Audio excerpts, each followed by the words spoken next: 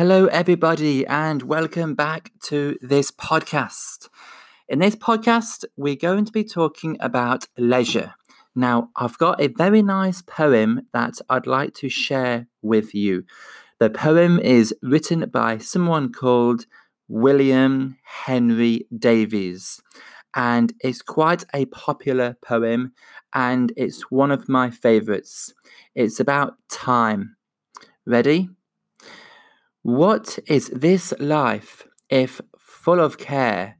We have no time for stand and stare, no time to stand beneath the bounds and stare as long as sheep or cows, no time to see when would we pass, where squirrels hide their nuts in grass, no time to see in broad daylight streams full of stars like skies and night.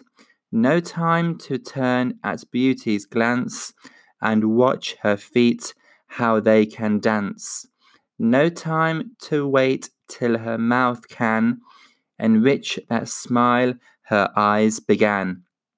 A poor life this if, full of care, we have no time to stand and stare.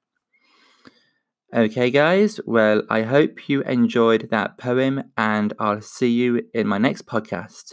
And don't forget to see more about me by going to www.learnenglishwithjames.com. That's www.learnenglishwithjames.com. Until next time, I'll see you in my next podcast. Take care, guys.